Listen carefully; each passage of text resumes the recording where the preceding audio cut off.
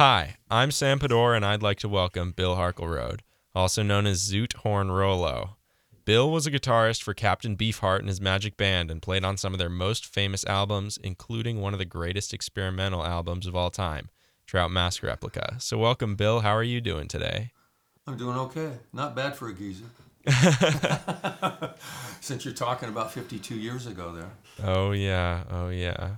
Well, I know during the recording of that album, Trout Replica, Captain Beefheart had some really extreme rules that you and the rest of the band had to follow. Could you tell me a bit about that? I wouldn't call them rules. It was just his inability. He was diagnosed schizophrenic, paranoid schizophrenic, okay? And I didn't know that at the time. But so when you're dealing with somebody that's that nuts but that creative, it wasn't rules. I mean, I guess it could have been if you look at it in hindsight, but when you're there, it's just some controlling crazy guy. But he was our hero, all of us, and we were all 19 years old. You know, the rules weren't, they were just him and his mood. I think, so it's just hard to assign them as rules because they would change all the time. So you didn't think twice about following them at times? All the time. I mean, if since we're treading towards this thing, and I have to say this, I'll interrupt. We just finished 4 videos of an hour and a half each with moderators of the 4 of us, remaining members, talking about all of this. So we're going to try to package that into a thing, into maybe 90 minutes worth of stuff. So all of this is pretty fresh. Some of this I would have gone, huh? Because I didn't want to think about it anymore because it was gross. I'll say this though. 19 years old, and I'll speak for me. I think this happened with everybody else, but I'll only speak for me. I was afraid of dying in Vietnam. You didn't get a choice. You're going over there, they're giving you a gun, and you're either going to kill somebody or yourself. And I was going to do anything possible to stay out of it. So being in that band and then eventually getting out because we were cash cows for Warner Brothers Records, I'll leave it at that. I don't want to get into the dirty details of that. But all of our members got out of the service because we were cash cows. And so that makes you feel a little safer even in an abusive situation. Also, I'm 19 and you would never know it, but I was a very shy person, too tall, too weird. And so there were certain things in all of us, I think, that put up with stuff that a more self-confident person would have not done. So I think we were a unique group of people. Plus, we were 19 and he was 28. So was there some sort of power dynamic going on there? Huge. I mean, this guy went to the library to learn how to brainwash people. Really? I'm not kidding. No. Yeah. Wow. Yeah, that's surprising. That's wow. Okay. I mean, just to put it this way, just to really cut right to that, is just this is a brilliant, brilliant human being, explosively creative, and totally full of shit. He did this. No, he didn't. He didn't invent planet Earth, and he didn't write an album in 8 hours. He's just full of shit on those things. But the creativity of it and the music that we were playing and the history that I was listening to him at 14 years old, and he was my hero, him and Frank Zappa. I'm not going to Vietnam, and I'm in this band that I wanted to be in, and then, oh my God, it's terrible, but I'm kind of a weak piece of shit at that point in my life, okay? Just coming out of a hippie cult, Timothy Leary hippie cult, so I was easy meat. Yeah, so could you tell me a bit about the things Beefheart made you guys do? I read somewhere you couldn't leave your house. Well, we could have, but I mean, that wasn't like you can't leave. It wasn't like that. It was like we're practicing 15 hours a day. We don't have any money. We don't have cars. What are you going to go on foot to the corner store? Well, we all tried to do that, and everybody escaped. I never tried to, but tried to escape, and we'd grab them and come back.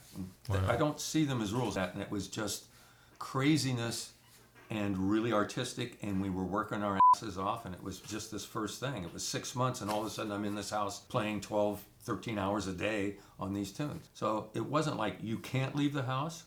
We couldn't, but we could have, but we didn't. Mm-hmm. We didn't have really the availability to do so. Yeah. Except me, I was kind of the designated driver. I'd go to the store and get shit. Oh, I guess wow. he trusted that he had me more boon-whacked than anybody else, and then I'd come back, not just take the car and go. Oh, that's funny. That's really funny. And again, I'm remembering this from a long time ago, but it's a lot more fresh because of these videos we just did.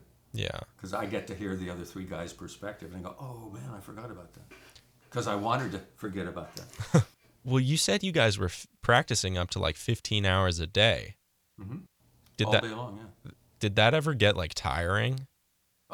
It was tiring the first 10 minutes. Are you kidding me? It was relentless. But it was better than being stuck in the room with him in these talks and the brainwashing shit and all of this. And sometimes those were wonderful because we were exposed to really creative artists. I wouldn't have known about Harry Parch, Ornette Coleman, Stockhausen, just various things that were really incredibly artistic things, and painters, because he was a painter. And he had a real sensitivity to that. So that was the good side, when we weren't rehearsing. But rehearsing was, God, we can get away from this lazy fuck that's just asleep in the bedroom while we're doing this work, right? So he wouldn't rehearse with you. Almost never. Too lazy. And did he have a lot of say of what the product would end up like how you would practice? Of course. What he was a great idea guy. He couldn't carry it out for shit because he was too lazy, but he was good at doing that and having, it's almost like Steve Jobs, right? You hire all these geniuses as, I want you to make this. What's wrong with you? Well, he can't do anything. He just yell at you and do this. But he has a good idea. So he used humans as AI and just carved it around like that. But the brilliant part that I think he did is because of that control, we didn't play our corny blues licks we would have played. He kept it in that artistic framework. He would sculpt the band after while we're playing the tune, and he would do this and change some things, right? Constantly. Too much so because we just spent 10 hours on this one tune trying to learn the parts, and we'd try to play it and then he'd change it. If he had a cup of coffee and was feeling like it. So he did some really creative ways though, thinking of sculpting a group of musicians that are playing this tune and then sculpting it after the fact. Jazz players, which is more of a mentality I can relate to, is they're playing and you don't tell people what to do. You live with what they've got. Hopefully you talk to them if they're inexperienced or less experienced than you are, or the other way around. But this was just a complete control thing, but it was really creative way to get people to play sounds that they couldn't have thought of. And he didn't have an intention. That's the thing. He had a general intention, but no specific intention. He didn't know anything about music. He could play things and make wonderful sounds. He was brilliant, but he didn't understand the language. Yeah, I mean that I read somewhere again that he would play on the piano. He would write something out, but he didn't actually know what on earth he was doing, right? No, he's just going this, bing, bing, bing, bing, plank. Hey, John, write that down. And then after John left, I did it from decals on for a few albums, right? And I know what's going on because I'm sitting there putting these pieces together, and I come back and I play One Red Rose, which was a solo guitar piece on decals. And I come back to his house. I was living down the street. By that time, I was out of the dungeon. And came up and I played it for him, and he says, "Wait, Jan, come here. Listen to what I created." He had no fucking clue that I left out half of what he played, reorganized it, and changed it. Okay? So we've done interviews with Samuel Andreev, and he said, it's hard for me to think that he actually wrote this stuff. And I said, I think it's more arranging than writing because the whole concept was his. And it was a global concept, not the specifics. The specifics would get messed with, but there was not great intention of that level of going, oh yeah, that's a G7 flat 5 chord, play that. No. It was just like, do this and then do that and play it upside down like you're an orange. Yeah. That's what we would, yeah, well, what does that mean? Yeah, that sounds like quite the stressful environment to be in. It was. It took a lot of us a long time, and I'm probably still not over it. I mean, in one of these videos, John French came up to visit me, the drummer, right? And he said, I told him a story. I said, man, I was walking down the street, and all of a sudden I'm listening to the birds, and I'm going, God, I'm happy. What the fuck happened? Why am I happy? I was in my early 40s by then. Okay, so no, that was my Vietnam, but I didn't have a gun. So like this whole Beefheart experience almost like traumatized you? It traumatized all of us for sure. But it was that great and powerful, and we could see the huge upside of it too. So do you regret at all being a part of it? No. Are you kidding me? You're talking to me because of that, right? Yeah, that's true. Right? And I teach guitar online. That's what I do. Still, I'm going to be 75 soon, okay? Right? Old guy's still doing this. I get to teach. What a cool thing. I'm sitting in a chair talking to you. That's because of that. I feel I really earned it. I do. But he took all of it. And that's part of the thing with the video is no, There was somebody else there besides him. More than just Captain Beefheart. It was also the Magic Band, right? And all of the other bands, when you listen to the similarities, but how many of those things that he was saying, do you hear this, how Zoot played this? You do it like that. So we kind of, I don't know that happened with him. I can't speak for the later bands. John French could, because he was back 5 times, I think. But the thing is that it was easy to kind of sound like the Magic Band when there's something sitting there to compare it to. There was nothing to compare it to before Trout Mask. Yeah, well, that's the leap off planet Earth, man. Right? That album, the first time I heard it, I was like, hold on a second, and I had to like rewind and be like, whoa, because that album's got some crazy stuff going on. Well, I'm amazed. How old? You're 16 or 17? I'm 16, yes. Well, it's a crazy album, but that you can listen to it. I talked to Samuel, and who loved it the first time. Matt Groening was one of the guys, the guy that does The Simpsons. He was one of the 4 moderators. Samuel was one too, and Billy Bob Thornton. What a cool guy. Anyway, yeah, it was a crazy album, but I'm blown away by people that can listen to it and go, oh, it's easier now, I think. I think there's been enough exposure by different types of music, and people are inundated with things, YouTube, etc., that it's easier. But still, anybody that listens to it and doesn't just run away crazy, I'm impressed. Or afraid. And I'm not kidding about the other. I have had people camping in my front yard that are scary. Okay, so... Oh, wow. Well, do you listen? Fly over from Japan and hang out, and I'm supposed to just give them my time. Yeah, that's. Ugh. Okay, yeah. Do you listen to it yourself at all? No, I had enough of it. Every once, I can't get away from it. Mm-hmm. Okay, which is all good, but no, there's no reason for me to listen to it. Matt Groening, when we were doing the interview, what he did is he went through all the tunes, and I said at the end, I don't know those tunes. I worked my ass off not to play like that. I wanted to be me. I'm old. I'm going to play that for the rest of my life? That seems stupid to do the same thing. That's not progressing. That's not evolution. But what a way to start it. Wow. I'm going from blues guitar to that. Right? Well, yeah. I got lucky in that. Not the horror of it and the pain of it, but I got lucky. I really do. Especially, wow, World War III is over now. I'm good. Well, that makes me question here. Like, if you were to describe that album, how would you describe it? In regards to music, I would describe it as a freedom of an artistic mentality, totally a concept way to do it, a concept album of the piano and that, with other things that were thrown in to make it organic, like the things that just one-offs that happened, or Hair Pie Bake One, where the kids walk up in the thing and you hear the bushes rattling and all kinds of that nature shit. There was a lot of elements to it. But to me, I know the band members said it's jazz with rock instrumentation, and I actually very much disagree with that. If it leans towards anything, it's leaning towards classical, because there is no improvisation. Jazz is improvisation. So there is none of that, other than the little things that happened. When Doug Moon came and they played some blues tune or whatever. Dust flows forward and backward or whatever, all those things. Again, I don't remember all of them. But to me, I describe it as art first, with a classical mentality of memorization, and because of the multiple time signatures and keys and things like that, which were not that constructed. John French had a lot to do with how that all fit together, for sure. And of course, the band members just in playing it, because you're plugging in, you go, you're playing that? What the f***? How are we going to get through this tune? What? But as it grew, we started growing into it. And that all day, every day for 6, 7, 8 months or whatever it was, really got it solid. So it was a very rehearsed, leaning towards a classical mentality of art, very modern classical, if it's that. It's hard to call it that, because then you go to the lyrics, which are astounding. And so when you think of that part, you go, what? So it's like beatnik free poetry with a very constructed, willy-nilly created. He didn't construct anything. He would after the fact and change things, but that work was put together by these parts go like this. And he goes, yeah, you know what to do. What? Well, just give me your bank account and I'll just start writing checks. I know what to do. That didn't happen. But that's the best way I can describe it, is more of a classical art music type of thing that was, in that way, a complete package. Mm-hmm. Because all of the lyrics, all of that freeform stuff, because he's doing such nice things. He's laughing at humanity. He's environmental. He's talking about Dachau blues. All of these different things. It was very heavy hitting and funny at the same time, which was a wonderful combination.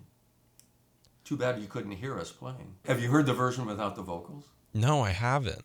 Just go to Whitney Studios is how it comes up. Trout Mask Whitney Studios, and the balance is better. You can hear the bass is still lost a bit too much, but it's all the tracks without him. I know something you mentioned earlier, which is something that drives me nuts every time I hear Trout Mask or anything like of that style you guys have done, is everything is intentional. And I just can't wrap my head around how you would repeat that. Like how much work did that take? Because we just said 12 hours a day, right? For 9 months, 6, 7 months, all day by people that could play. Yeah, wow. I was also wondering here. I know Frank Zappa produced Trout Mask Replica. How did that have any? How did that affect the outcome of what it turned into? That's a great question. That's a really good question. It started that he wanted to do like almost a field recording thing, like Hair Pie Bake One at the house. He was just going to record at the house, cheapo. And then Don started screaming, "We don't deserve a studio." And I don't know what was going on because those guys went to high school together. They're buddies, right? And but Frank just said, "Okay, I'll give you freedom and all that," and that's what he thought. I think he thought it was going to be a way to do it in that way. And then we thought we were just going to be. He thinks we're Wildman Fisher. I don't know if you know who I mean. He was one of the street people that Frank recorded, and he was a challenged human being. Oh. Okay? Mm-hmm. So he's putting us in the freak show category. I don't know that he really was. I wasn't privy to that conversation, but it affected it because we went from there and then we got a studio time. We got one 8-hour session or 6-hour session, and we did our 18 tracks that happened in 4.5 hours, first or second takes. That's nuts. So there's tons of little mistakes all over the place that I hear in there. I was just horrified. I hate making mistakes in the studio, and something like that, you'd work so long, and we just had to go through like that. And the stories of Frank falling asleep with Moon Unit on his lap and all of that, but it affected it, I guess, just because he had that control. He's the one paying for this stuff, but I think it was quite a bit of freedom, just ultimate freedom in some way, All right. Did you ever meet him or talk to him at all? I spent a lot of time with Frank. Yeah. Oh, sure. I guess I knew him before I was in the band. I saw him playing drums in the group. Yeah. Oh, wow. Yeah, I think I was like 12 playing basketball in a gymnasium, and they were rehearsing it or something. He and Don went to high school together. You said did they have any kind of what was their dynamic going on there? I think it was they had music kinship together.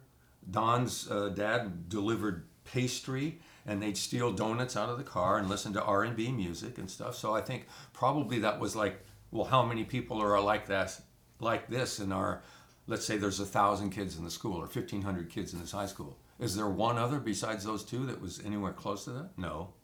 So people of at least a similar nature are going to kind of gravitate, and I think that's what happened. Mm-hmm. I'm guessing there might have been a girlfriend episode. Who knows what 14-year-old kids are doing, Yeah. Oh, you're 16. I'm talking to you. But 16-year-olds now are 40. I think it was probably really good. They were doing a thing. Frank was making movies, and Don was an actor in it, and that's where the name Captain Beefheart came up. Mm-hmm. And then Frank went to jail for, I don't know how long, for making blue movies, porno movies, or whatever they were. Okay, so he did that. He actually handed me these cards of tunings he made up, and I wish I still had them. I think it was good, but that was a great thing, and I really liked seeing Frank. I'd go into his room, and I knew he was going to die soon because it was just coffee, peanut butter, and jelly, and cigarettes. Oh, yeah, that's and 20-hour work days. Jeez. So 2 people I saw like that, Ian Anderson from Jethro Tull later, who wasn't that guy. We all smoked cigarettes back then. Yeah, it's healthy. Yeah. But those 2 guys really showed me there's a reason people are successful. Mm-hmm. You know what I mean? And front runners, and where they're the lead of the pack, and there's the down wave, the wake of the boat behind them, and you're just bouncing people around because they're doing all the work. but both of them were like 20-hour-a-day dudes, and it was intense. And it was like, oh, I get this. So it made it easier to go back and practice that much. Yeah, And I saw how hard somebody that was doing a more legitimate type music, because he was doing a lot of classical stuff at that time. yeah, it's quite the lifestyle to have. I can't even imagine 20-hour days. That's oof. You're just driven. Yeah, that's And with that much caffeine in you, you got to do something. that's true, I guess. Yeah. No drugs, man. Mm-hmm. No drugs with him, right? Well, were there drugs at all in the Magic Band at all? When I showed up, the day I showed up, I think I had a couple tabs of acid and about 10 joints in my sock, because that was just normal for me. Yes, yeah. I came in and they're dead straight. They're meditators. They're Maharishi guys. And I'm going, oh. Well, of course, in the first week, Don and I take acid and we're smoking pot, and then that was it. Wow. Then it was Soberland. That's And I didn't even have an alcohol until maybe 22, 23 on the road, 22, something like that. And I'd have a drink or two. that's so different from a lot of musical, I guess, groups, especially like quite experimental ones. Well, yeah, like you would think, Beefheart. oh man, they were hammered. You know? Yeah. No. Wow, We really? couldn't have done that. We couldn't have remembered the stuff. No.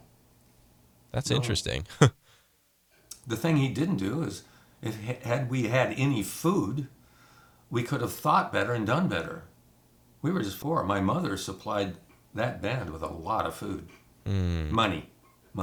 Well, something I've been meaning to ask here. How did you get the name Zoot Horn Rollo?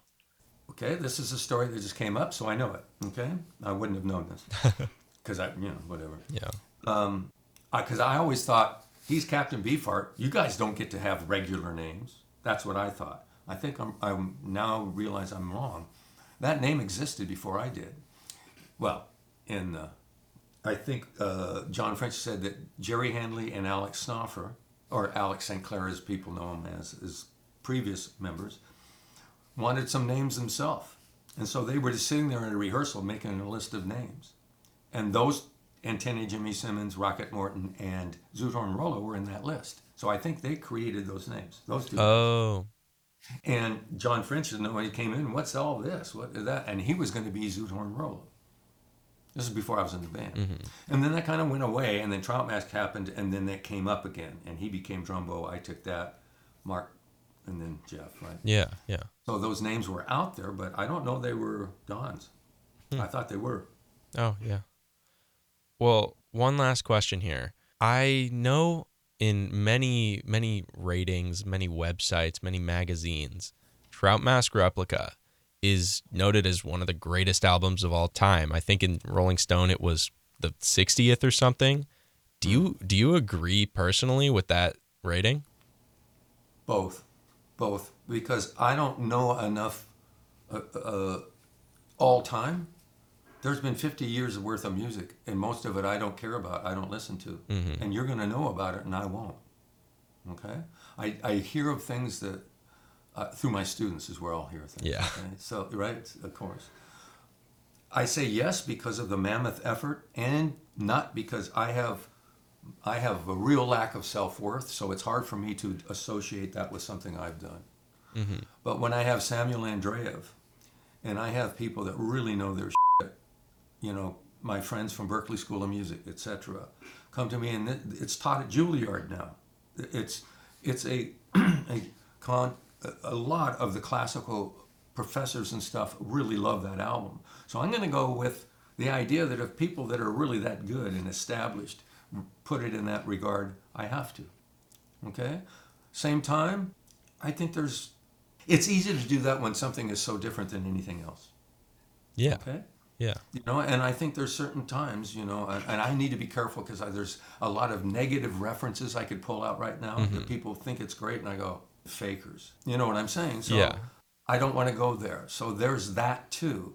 So I think there's an element of it that people that knew that the technique was weird and all of that, and they know music, can go back to it and find problems with it for sure. That's the way I can go with that. I do believe it. I've heard too many people that I respect say that, so I'll go with their idea. I can't do it from me because I'm too close to it. That's a really good answer. I was not I had nothing to expect there. I had no idea what you were going to say. I was very Yeah, that was exciting. And Bill, thank you so much for talking to me.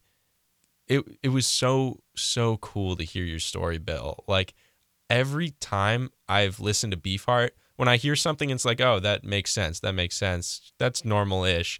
And then I get hit by Trout Mask, and that's why I've been asking you all these questions because I don't know myself. I'm so confused. Oh, for sure. Sam, nice to meet you. I It hope was this. really good meeting you. All See right, you. goodbye. I'm Sam, and I hope you liked that interview with Bill Harkleroad, also known as Zoot Rollo, who played with Captain Beefheart in the Magic Band.